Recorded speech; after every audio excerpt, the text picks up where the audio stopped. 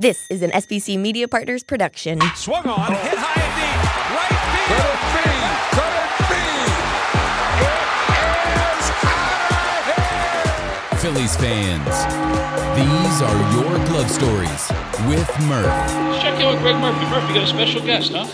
Hi, everyone, and welcome to another episode of Glove Stories with Murph. And this week's guest is really kind of the epitome of what we're trying to do on this podcast, because his story really is one of the great glove stories of all time. If you stop and think about what he was able to accomplish. So we welcome in our good friend, Chris Coste, who folks remember, of course, from the World Series team in 2008 in Philadelphia. But his story is so much more than that. Coste, good to see you.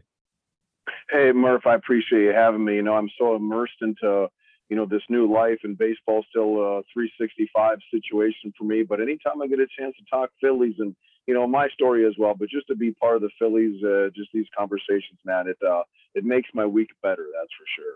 Well, awesome, because we love to hear the stories. And you're sitting on a team bus right now. You're the head coach of Concordia out there in Minnesota. And you guys have a game later this afternoon, so we appreciate you taking a couple minutes to chat with us. But, obviously you were a young athlete and a good athlete growing up, but your story really does begin at Concordia. That's where you played your college ball. Was there a moment in college when you started to think to yourself, I have a chance to play pro ball. I can make this happen? Yeah, those moments popped up, but it even starts before that. So when I was in high school, we didn't have high school baseball. We just had Legion baseball, but we'd play 60 to 70 games. I had a pretty good Legion career, but I wasn't really recruited much. So I actually went to a junior college for 1 year out near Chicago, and I was just a pitcher, which looking back, it's just as amazing because I went to junior college as a pitcher. I made the major leagues as a catcher. That's a million stories in between there, but just those two related are interesting. So I went to that 1 year, had a pretty good year pitching. I knew that wasn't my future. I was a good pitcher, but I wasn't great. I came back and played summer ball back in Minnesota, and I started swinging the bat. I decided to transfer to Concordia, who now I'm the head coach of. I had 3 really, really good years, and it was really after my junior year that maybe the professional aspect of it might creep back in. Before that, I was just trying to be the best player I could, try to win, love baseball. Maybe I'd get into coaching one day. But after my junior year and then after my senior year, I had, 3 great years. I assumed I would have a chance to get drafted, even if it was, in the 70th round, because in those days it would go pretty deep. And I was just give me a uniform and I knew that I could surprise people. It's just what I've always been able to do. And when I wasn't drafted, I was crushed. It was, I had 3 great years at Concordia. I had succeeded at most any level I was at, and all of a sudden to be not drafted, I thought my baseball career was over. I got really lucky of the timing of independent baseball, because back in those days, independent baseball sprouted up around the country, especially in my neck of the woods. St. Paul, who is now a Twins affiliate, but for many years, they were the staple of independent baseball, and they showed people not only independent baseball, but how minor league baseball needs to be run behind the scenes, on the field, things like that. Fargo, my hometown, they got a team in that league at the exact right moment. They gave me just a minimal shot to make the team. And, I ended up not only making the team, but once again, surprising people. That was kind of my mantra, is I will surprise you. I just kept saying, I'll surprise you. And people started catching on at different levels. But really, so Concordia got me to independent ball. And then from independent ball, there's a million stories there as well. Yeah. And so let's touch on that, because so many guys, great talent, go through and don't get drafted and go into independent ball, but the dream starts to die with them. And maybe it's just because it's a difficult road to travel, and maybe it's because not enough eyeballs are seeing guys playing in the independent leagues or what have you. But for you, I would imagine, knowing you and knowing your personality, you were telling everybody that would listen, hey, I'm going to get there. I'm going to make it one of these days. And, this is my platform that I'm going to play right now, independent league ball. And you made the most of it, did you not? Yeah. And I would say that independent ball, minor league ball, it's not an easy life. For me, it was a really easy life. And the reason why is because I never doubted that wherever I was, I knew I was in the right place at that moment in time. I always wanted to reach higher and surprise people and things like that, but I always knew that I was exactly on the path where I needed to be at that moment. I never doubted it. I always wanted, one more step and fighting for it and surprise people. But independent ball and then the minor leagues, the reason why it was easy for me is because being a baseball player, and this is going to I make sure I phrase this right. Being a minor leaguer or a professional baseball player wasn't something I just did, and it wasn't something I just loved to do. It's who I am, and therefore when I got up in the morning, that's who I was. I was blessed with an amazing wife. We've been together since high school, so she understood the life, and that's not always easy. I'm sure, Murph, you've seen plenty of cases where players have to make decisions for the benefit of their families. Sometimes life comes calling. For me, it never did, because my life and my wife and my eventual 2 daughters who grew up in the life, they got it. For them, they were as invested in my career and my path in life as I was. And that also made it easy. Yeah, no doubt about it. But that said, on a daily basis, the grind that is the minor leagues, or the grind that is independent league baseball, traveling by bus from town to town, late nights, early mornings, not a whole lot of folks in the stands, all because you want to get to a place. It takes a little bit of mental toughness in order to continue to get up each day and have the attitude that you're talking about. Yeah, and I would say the phrase I use to people is to succeed in this life, if you have Bryce Harper ability, and obviously he's worked incredibly hard too, but he has Mike Trout upper level ability to where their path was going to be pretty good either way. But when you're someone like myself who had to, fight and claw and be my best every single day to surprise people, the phrase I use even to our college guys, but the independent guys that I manage, you have to love this game unconditionally, not just when it's good to you, not just when you have 4 hits. At baseball, the baseball life at its worst, you can get through it if you unconditionally love the game. A lot of people love the game. There's a lot of players who love baseball, but it's more so when it suits them. The guys like me, and there's plenty of Chris Coase out there, guys who had more success, maybe some had a little, but there's a lot of stories like mine out there. And the biggest reason why they're able to hold on is because they love the game no matter what, regardless if baseball kicked them in the tail or baseball was good to them. Baseball was tough on me sometimes. It's pretty darn good to me as well. Yeah, no doubt about it. So take me to a time, whether it be an independent league or minor leagues, where you really had to convince yourself of that mantra of yours. But, I gotta believe there's a 2:00 in the morning bus breaking down story, or there's, you got to go out and prepare the field because the grounds crew, ended up, taking off or whatever, it's not the big leagues yet for you. And there's a lot that goes into just being able to play the game that you love, right? I think one of the things I was also lucky with in my path to the major leagues, or even just to get signed by organizations, was I started out independent baseball in a really good place in Fargo. We were getting 4,000 fans a night. They treated us like major leaguers. It was a novelty for the town, so the players were treated like major leaguers. They became kind of household names back in those days, so we felt like celebrities. Making $700 a month, but we felt like millionaires. So that's a funny thing, right? Yes, buses breaking down, staying in hotels where the AC just was not going to work, things like that. But that was part of the life. But for me, I went from a really good place in Fargo to Akron, Ohio when I got signed by the Indians, and 5 weeks later I'm in Buffalo, New York, which at that time in the year 2000 was probably the best place in the minor leagues to play. A lot of fans, the ownership still to this day is an amazing place. And so I went from a really good situation in Fargo, oddly enough, to being in Buffalo, New York. And then after Buffalo, I bounced around from Buffalo to Pawtucket, Indianapolis, Scranton, basically AAA for the most part. Right. And so I didn't have to really battle it out in the low levels of the minor leagues. And I think that's another reason why it was easier on me than some other guys, because back in the independent ball days, it was such a high level of play that on a given day it was a AA level, and they treated us great. And then all of a sudden I'm in AAA.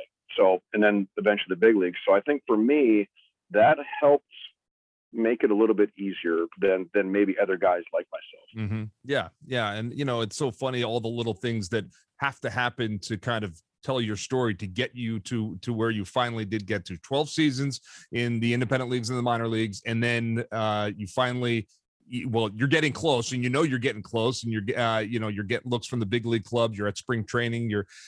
When did you say to yourself, hey, you were 31, 32 years old at this point. When did you say to yourself, hey, this is going to happen for me?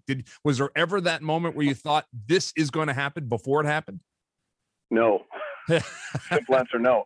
And in 2002, I was a AAA All-Star with the Indians organization in Buffalo, and then 2005 was Scranton AAA All-Star. But there were a lot of players better than me, at least I thought, as good or better than me, that also weren't making it. There were players that were lesser than us that were making it for whatever reason. Some of it's positional, some of it's based on organizational needs. It's sometimes just luck of the draw.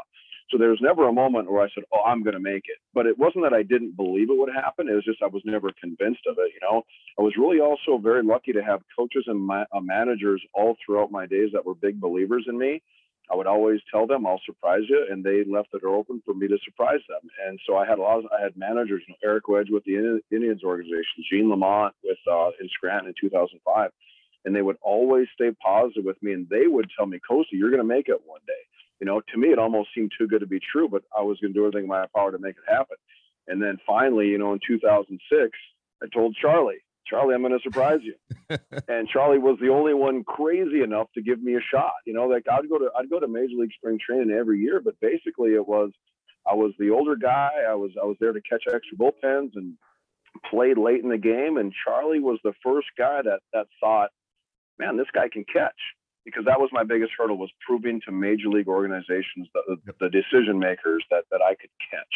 And then Charlie believed it. And all of a sudden, Ruben Amaro Jr. saw it, as did Pat Gillick, and things like that. That was really the biggest step of that 2006 spring training. That was maybe the first time to answer a question that I thought, man, this is going to happen. And of course, out of spring training, it didn't happen.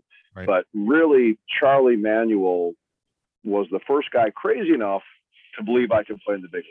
Crazy like a fox is Charlie Manuel. That's for sure. Yeah, he sees things that some of us, many of us, don't see, and he saw that.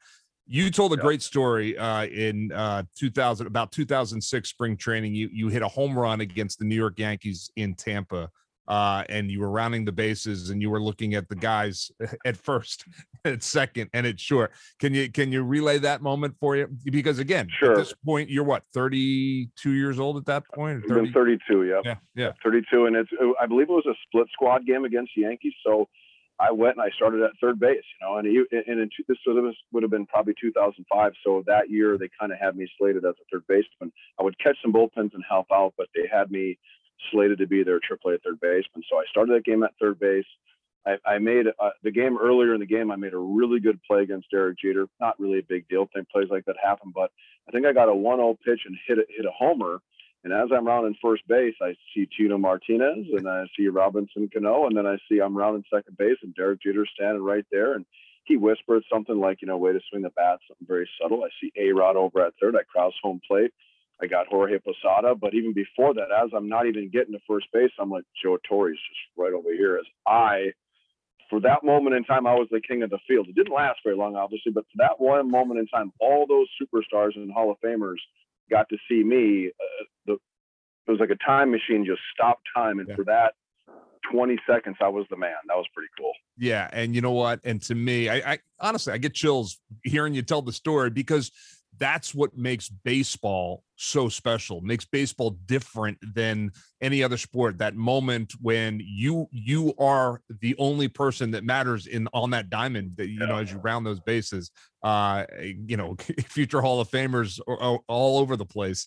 And you get that moment, and it's something you never forget, obviously. Yep. And it's funny because after that, there were so many great memories, big leagues, World Series. But that moment for me stood out because, once again, Reggie Jackson was in their dugout. I was a huge Reggie Jackson fan growing up because I just didn't know any better. And then you realize I am Minnesota, I'm a Twins fan. But when I was like 6, 7 years old, Reggie for me was the man. I ate his candy bar at least twice a week. And it wasn't even a very good candy bar, by the way. But at the same time, it was like it was Reggie. So Reggie was in their dugout and things like that. So moments like that, regardless, I could have gone on and won 10 World Series. That moment would be something I'd never forget. Yeah, no doubt about it. And then, of course, your major league debut. You eventually do get the call. It didn't happen right out of spring training, but you get the call. You're going to be a big leaguer. And, it was such a great story at the time. It's still a great story. The Philadelphia media, I think, embraced you, and you certainly embraced the idea of, hey, I'm a 33-year-old, but I'm making my major league debut. We just had a story a couple weeks ago where it happened in Major League Baseball. I think the guy was 36, right, for the Braves that that just came up. Yep. And instantly we all think Chris Coste, because here's a guy that loves the game so much and gave so much to the game, and it was finally at the big league level given something back. That's the way I looked at it. Yep. And when guys like us chase that dream for so long, when we get that call, there's a massive feeling of disbelief. Obviously, joy, exhilaration, like you'd won the lottery, but at the same time, it's like, is this really happening? Because when I got my call, another day that I will never forget it, although it does still feel like a dream, but I get the call. I had that amazing 2006 spring training, didn't make the team.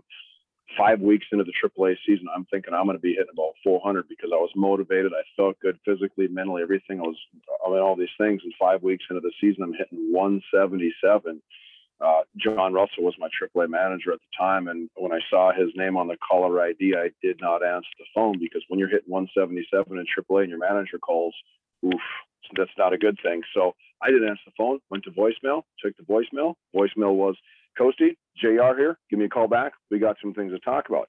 I paced back and forth in my room for about 10 minutes, wondering where my career was going to take me. Will another organization sign me? Even though I was hitting 177, I had a track record of success. So maybe the Red Sox signed me, maybe the Mets signed me, somebody, right? Just anybody. Or is it time to think about my coaching and then managing career? Because another thing for me was my plan was, if I never made the major leagues, I would play as long as I could, go into managing, make the major leagues as a coach or manager. I just felt I was built for it. I prepared for it my whole life. So the longer I played, the better I'd be at that. No more people, so on and so forth. So I'm not even thinking about a call up. And so call him back. He didn't have a lot of time to really play around with me like those guys want to, because the game I was in Scranton. The game in Philadelphia started in about 2.5 hours. He's like, get your bags packed. You're going to Philadelphia. I didn't know what he meant. I thought he meant my flight back to Fargo was through Philadelphia. And I was like, I got my car here. I don't need to fly out of Philadelphia. He's like, no, dummy.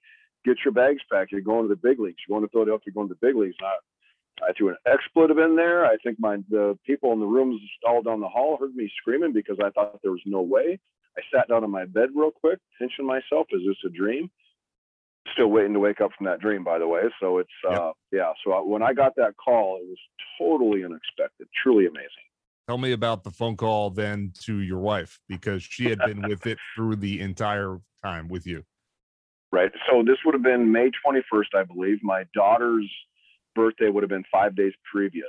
So it was a Sunday morning. So my daughter was going to be finishing school soon. So before they joined me, my family and my wife's family would always throw them a little going away party in conjunction with my daughter's birthday. They were at like a Holiday Inn or something at the pool. They rented a bunch of rooms and things like that. And then, so when I called her, anybody that I would have needed to call was basically in that room at the time. So when I told her, of course, she lost her mind and she's screaming, and I wasn't there obviously, but the people were telling me that when she started crying and trying to tell people what was going on, they thought someone had died because my wife was all emotional and things like that. So it was obviously, as you can imagine, a pretty emotional moment. I'm driving down the road. I had just got off the phone with Ruben Amaro Jr. explaining to me, you got to sign your contract and you got to do this and you got to do that. And I'm trying to tell my wife I'm going to the major leagues, or we're going to the major leagues. And she didn't have to fly to Scranton anymore. She was going to be able to fly directly to Philadelphia in a week.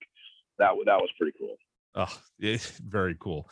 And obviously life-changing again. And so then you're blessed enough to be a part of this core group of guys that has started to come together in 06, and then obviously 07, the postseason, and it culminates in 08 with the World Series team.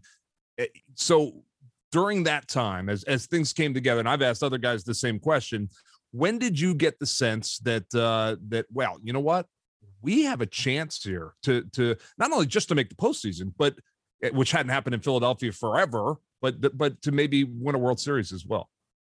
I think there's a few different answers you go with, but for me personally, it felt like the second half of 06 right after the trade deadline, because we were sellers. We traded away Bobby Abreu, Corey Lytle, and, it made sense. We felt, I'm sure the organization felt we were a couple years away, and, Chase Utley was still young, turned into a superstar. Ryan Howard was on his way to an MVP, was just Rookie of the Year. Jimmy Rollins was a superstar in the making, things like that. So, but you could kind of see it coming. You could see that these superstars or future superstars were going to be in their prime at the same time. We had a great little run at the end of the 06 season. We fell barely short, but we were sellers, and all of a sudden we made a run. On paper, we were better with Bobby Abreu, but for whatever reason, when Bobby Abreu was traded, it became Jimmy Rollins and Chase Utley's team. And Pat Burrell, to a certain extent. Pat Burrell was an amazing leader as well. But really, that trade, as awesome as Bobby was, and he's a superstar and so on and so forth, the leadership changed.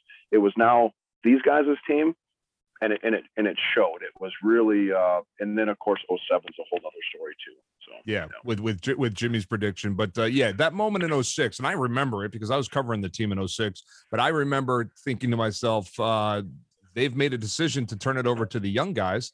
And it ends up being one of those decisions that changed the franchise for real. Yeah. Say that last part again. I'm trying to get off the bus here around, guys. So, all right, now we're good. I said, I'm hearing thunder. You get that. Well, that's not good for baseball. At that moment, people in Philadelphia kind of understood that the guard had changed, that they were handing the reins to the young guys of this organization and saying, you're the guys that are going to take us there. Bobby got you so far, but the young guys, that young core, was going to take you the rest of the way. Right. And I also believe I couldn't have been there at a better time because, Philadelphia has a reputation for maybe not being the easiest place to play as a player, but I never got to experience that because when I was there, things were not only pretty good, they got so much better. Yeah. And not only that, I think the Mets kind of helped us out too, because the Mets back in those days, 06, kind of an intimidating group to a certain extent. I mean, it was, Jose Reyes running out of that dugout and the crowd would go crazy. And they just at the time in 06, they were just better than us. But leadership took over. Obviously, Jimmy Rollins in 07 saying we're the team to beat was a huge moment in Philadelphia sports history. And Chase Utley wouldn't say things like that, but that's what Chase Utley believed, and that's the way he played. So, and then Pat Burrell behind the scenes too was an amazing leader, along with many. There's a lot of guys I could name, but once it became Jimmy Rollins and Chase Utley's team, holy cow! And then Cole Hamels did his thing, and obviously, Pat Burrell. We had Aaron Rowan before the World Series, and just older leadership with Jamie Moyer and things like that. It really that trade in 06 was really, people kind of forget because 2 years later it took us, but really. More thunder. Can you hear that? Yeah, I hear that now. Look out. Yeah. At least we're in Minnesota. At least it's not snowing. So there you go. All right. Well, I'm going to let you go in a minute, but I got to touch on just the 08 playoff run and the World Series. For folks like myself who was covering the team, fans of this team for 25, 30, 40 years, such a magical time as you guys made your run through the postseason. And really, it seemed like you got better from September 1 through October 31st. It just seemed like the team got better every single night. And it got to a point where we didn't think you were going to lose a game again. Is that how it felt in that clubhouse too? Yeah, certainly. And it wasn't easy because it wasn't a foregone conclusion we were even going to make the playoffs. Right. The wild card was not going to come from our division. I think we clinched the division second to last day of the season. And the previous year it was on the last day. So, like I said, we went on to win the World Series. I think a lot of people forget that we almost didn't even make the playoffs that year.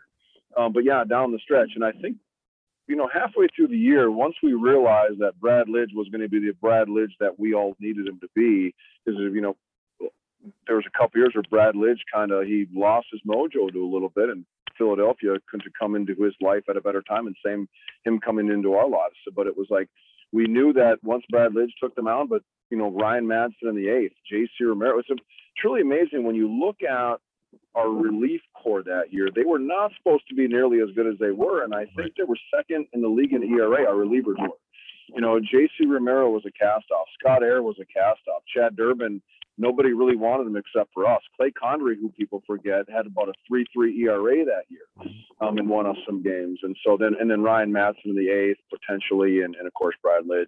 We knew that we could score. We knew that even if our opponent scored a few runs early, at some point we were going to get to 5 or 6 runs. Our opponent was going to be less than that at certain points. That we knew that no matter what the first inning or the 5th inning or 7th inning brought, we could win a game in the 8th or 9th inning. And in today's game, that's where the teams struggle. I mean, the major league teams who struggle can't win games after the 7th inning. We could win games after the 7th inning. Yeah, and won a bunch of them that way. All right, you win the World Series, and finally the final chapter, at least of that season, it is the parade, and everybody has a great Phillies parade story. What is your memory of that trip down Broad Street and just the tens and tens and tens of thousands of fans that were out there?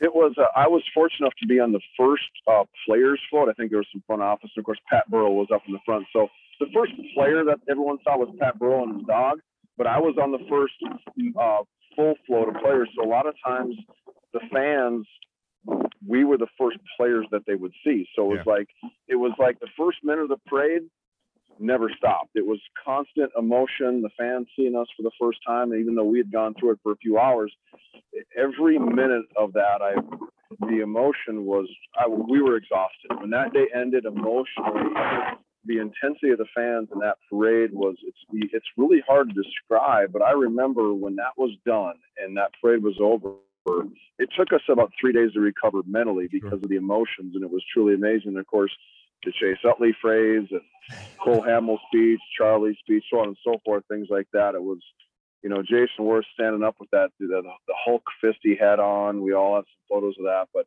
that parade really was the emotions. Running on the field when we won the World Series, it's hard to top that. But for basically 5 hours of that parade, it's hard to put into words how powerful that was to shoot, because as players, we did in fact know we were sharing this with the fans. My World Series ring has been on thousands of fingers because I can't wait for other people, Phillies fans, to see it, try it on. Because yes, I own it, and it's going to be my daughter's one day, and hopefully it's her kids one day. It's my ring, but I share that with any Phillies fan who wants to put that baby on. I just make sure I have a bottle of hand sanitizer with me everywhere I go. Yeah, now it is. But that's the way we got to be.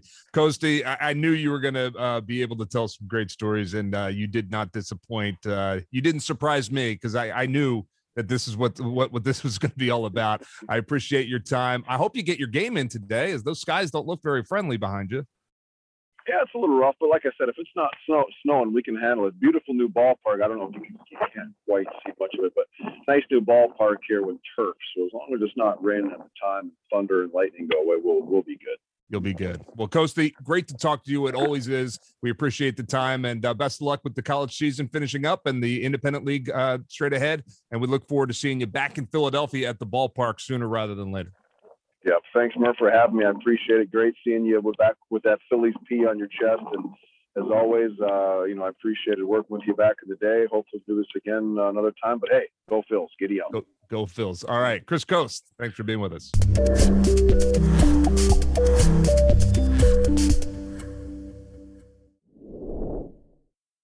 All right, welcome back to Glove Stories, and it's time now to relive a game from 1980. We welcome in Larry Bowa to help us do that. Good to see you, Larry, and I'm going to test your memory today because we are going back to June 16th, 1980. Let me set the stage for you. The team came into June 2 games back in the East. You were playing pretty much streaky baseball. You lost the first 3 games of the month, then you won the next 3, and for the rest of the month, it was 1 win, 1 loss. You're playing about 500 ball. But you had just finished a homestand where you had won 5 of your last 6. So the team was starting to come together a little bit. And now you're headed west to play the Dodgers, the Padres, and the Giants.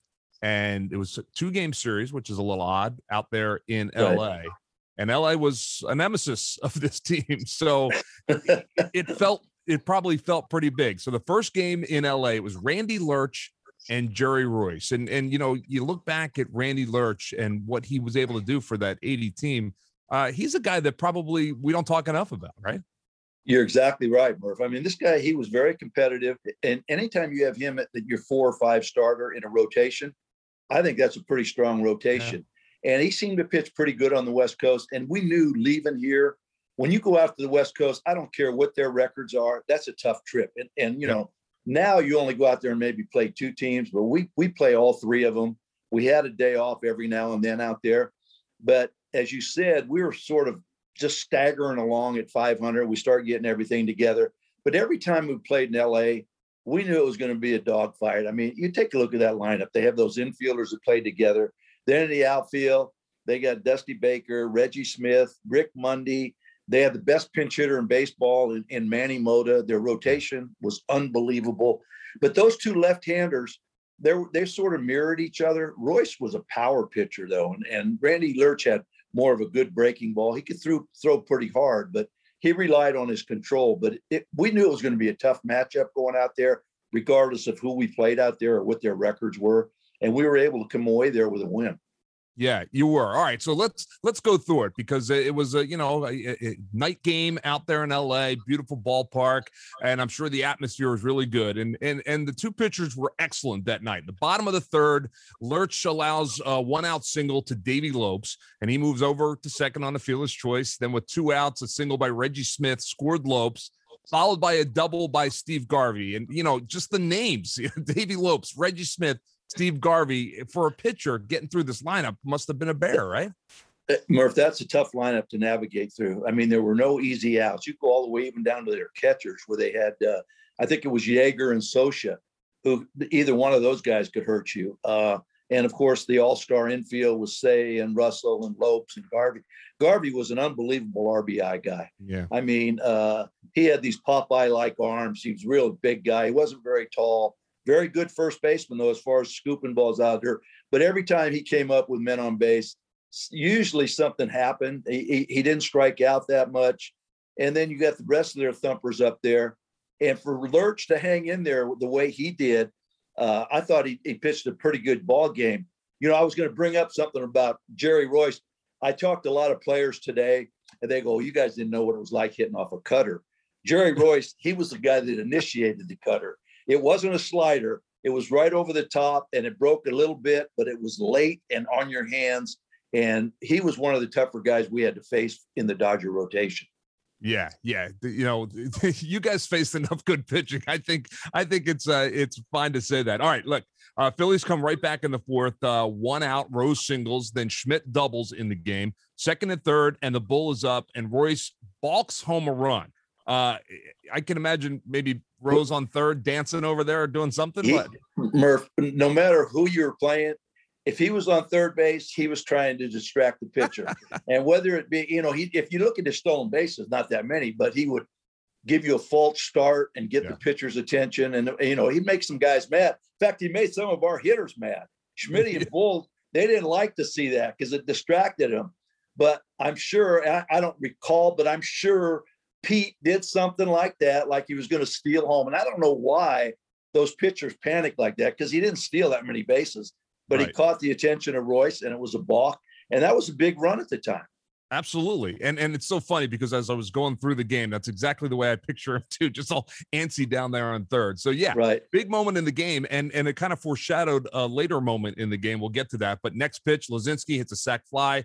And just like that, the game is all tied up at 2. And then the pitchers really take over. Both pitchers pitch into the 10th inning in this game. They had nearly identical line scores. Both went 10 innings pitched, 2 earned runs, 7 hits for Lurch, 5 for Royce, 1 walk, and 5 strikeouts. Will we ever see that again? No. In fact, I don't think you're going to see that for a long time. But that tells you something about how the rotations were set up, and you didn't have 8 guys in the bullpen. Right. So you stayed with your starter, and you usually give them the first 3 innings to find a groove. Once they find a groove, you let them go. But those 2 guys got locked in out there. And at that time, Murph, the air was different out there in LA. There were very seldom home runs hit at nighttime in LA. During the day, there were some home runs, but that park played very big at nighttime with the air coming off the ocean and everything.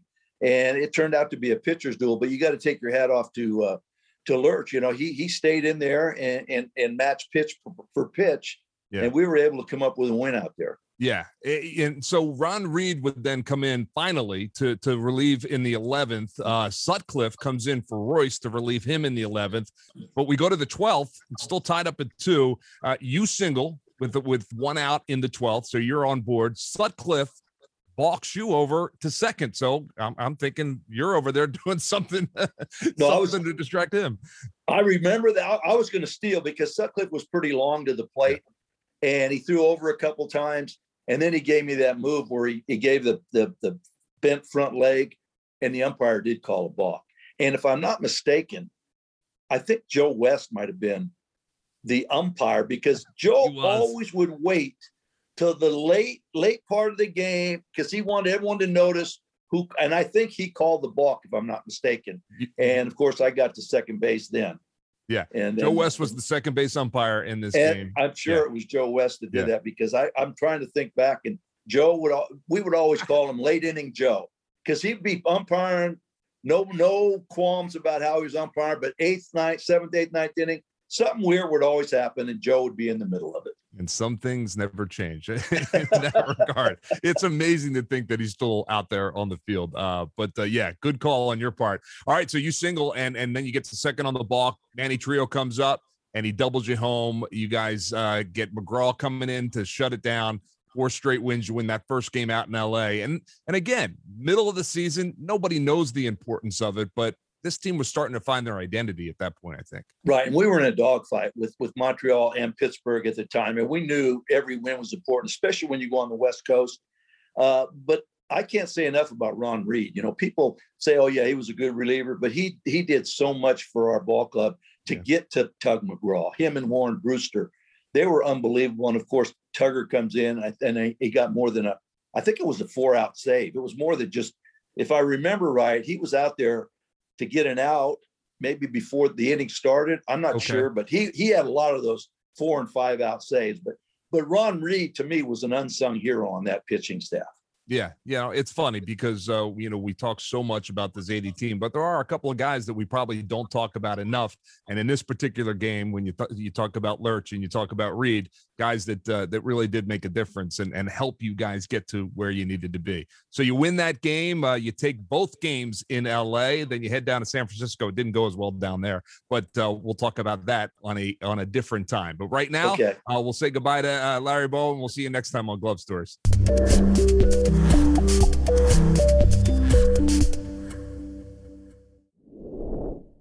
And we welcome you back to Glove Stories with Murph. And time now to look at the 2021 team, this Phillies team that is playing about 500 baseball as we sit and do this interview. And I welcome in my co-host from the Baseball Brunch Show on Sunday mornings on 102.5 Fox Sports The Gambler.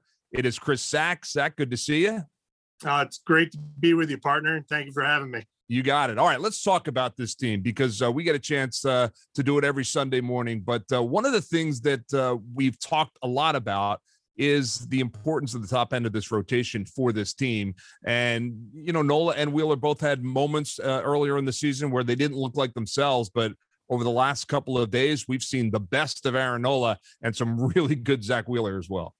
Yeah, Zach Wheeler on Monday night was just outstanding. That's a throwback matchup right there, Murph, between him and Adam Wainwright. 2 hours, 22-minute baseball. Both of the starting pitchers went into the 9th inning. It was incredible. We were texting about it, and I got a little scary there with Hector Neris, but that's something that we're used to. And then Aaron Nola, he made one mistake on Saturday to McMahon, who hit his 7th home run of the season. But that start prior to that, and even like there was a part in the 5th or 6th inning, I know you said this the other day, that we weren't even sure if he was going to last into the 6th inning. And he gave us 7. And, both of those guys, man, and along with Zach Eflin, if they can keep themselves righted, this team is going to win a lot of baseball games when they start. It's a lot of it is about getting the 4th and 5th starter positions corrected in the rotation. Yeah, and I think that probably can be said about the NL East in general when you stop and look, which is why the NL East is all kind of hanging around at 500, at least as we sit here and talk today. So, agreed. They got to win the games when those guys are on the hill, and that's how they're going to be able to stay in this division race. All right, one of the real bright spots over the last week and a half has been the young guy, Nick Maton, who has come in and not only come in and kind of given this team a little spark and energy, but kind of reminds us of an old number 26 at times. The way he has gone out and played, the kind of energy he plays with, I don't want to compare him too much to Chase Utley, but he has been a very pleasant surprise so far. Absolutely. And, I've started to think to myself, especially with the way McCutchen has struggled, can he play left field and can he lead off? We could use that spark at the top of the lineup. I'm not sure if Joe Girardi and the Phillies are there yet, especially because they're not sure if he's going to be a long-term piece, especially once Gene Segura comes back. And if McCutchen does get going, we addressed this the other day. I can see him going back to AAA to make sure that he can get, at bats. And once May starts and, the minor league baseball system, they start getting rolling, he's going to be able to play every day. Is he going to have that opportunity here? I'm not sure, but I'm enjoying what I'm seeing. He had a little bit of a rough go with Wainwright on Monday night, 2 strikeouts, and then he had a ground out there. But I'll tell you what, I like his pitch selection. I like the way that he looks at the plate. He plays good defense, both at shortstop and second base. This is a kid that I want to try and find some place to put him. So Gene Segura, when he does come back, and Didi continues to get healthy by playing every day at shortstop, if this kid can play left field and McCutchen continues to struggle, I wouldn't mind throwing him out there and seeing what he can do. He might get that opportunity. His job right now is to make it a very difficult decision for them to send him back down at this point. All right, another big piece of news that happened this week was the center field situation gets a new wrinkle. Odubel Herrera is finally called up and is placed in center field for this team. Strictly from a baseball standpoint, I'll ask you first, can he help them win games? I mean, it can't get any worse than what they've had out there. I mean, Roman Quinn is batting 50. And I know the other day I emphasized to you probably about 5 times that Jacob deGrom, his ERA was 31. I'm not going to do that with Roman Quinn's batting average right now for you. But 50 is not good, and then Hazley, whatever he's got going on, and Mickey Moniak, he had a big 3-run shot for us last week against the Giants. But even though he did play well defensively, I think a lot of those plays that he made defensively were due to his own mistakes, and then he had to catch up for it. Odubel is probably the best option for this team right now to play center field, both offensively and defensively. He made that catch on Monday night against Arenado right at the track to cinch the game for us. But I knew at some point we were going to see him, and I knew at some point it was going to be on the road. I just didn't know it was going to be this soon and before May even hit. Yeah, and it was forced. Their hand was forced to bring him up. And I know it was a difficult decision for the organization. There's a lot to take into consideration, obviously, with Odubel Herrera and the baggage that he does bring. But at the end of the day, the responsibility for this front office is to win baseball games. So I guess their feeling is at this moment, he gives us the best chance. I don't think we've seen the end of the carousel in center field, but there might be a little bit of time before they're able to bring someone else in. So, yeah, like I believe you said this the other day, there's not a lot of baseball teams right now looking to trade away quality center fielders this earlier in the season. Everybody feels like they have a shot in April. And for the most part, everybody feels they have a shot in May. Sure. Trades start coming in June and early July. And if Dombrowski's going to make a move, we don't have a great farm system as it is. So you're going to have to do this at a premium. To me, in center field, I want to see somebody that can play solid defense and just get on base. Yeah. I don't need a guy that's going to hit 330, 300 even. If a guy comes up here and he can give me, 1 hit out of every 4 at bats and with a 250 batting average and like a 320 on base percentage, I'll take it. But that's not what they're getting out of that position right now. I know Kruk was kind of scoffing at it on Monday night that they were like, after I think Odubel's first at bat, they're now batting 100. They're 7 for 70 this season. And I don't think Odubel did anything after that to raise that batting average. So not yet, but he's going to get his opportunity. Yeah, yes, he is the latest guy that's going to get his chance. So we'll see what he can do with it. All right, Chris Sack, we appreciate you being with us. My co-host on Sunday mornings on 102.5 Fox Sports, The Gambler, the Baseball Brunch Show. I will see you then on Sunday. But for now, thanks for being with us for a couple minutes. Anytime. Thanks, Murph. Glove Stories with Murph is a presentation of SBC Media Partners. The engineer for Glove Stories is Chad Evans. Cindy Webster is our marketing and guest relations director, and our executive producer is Roger Haddon.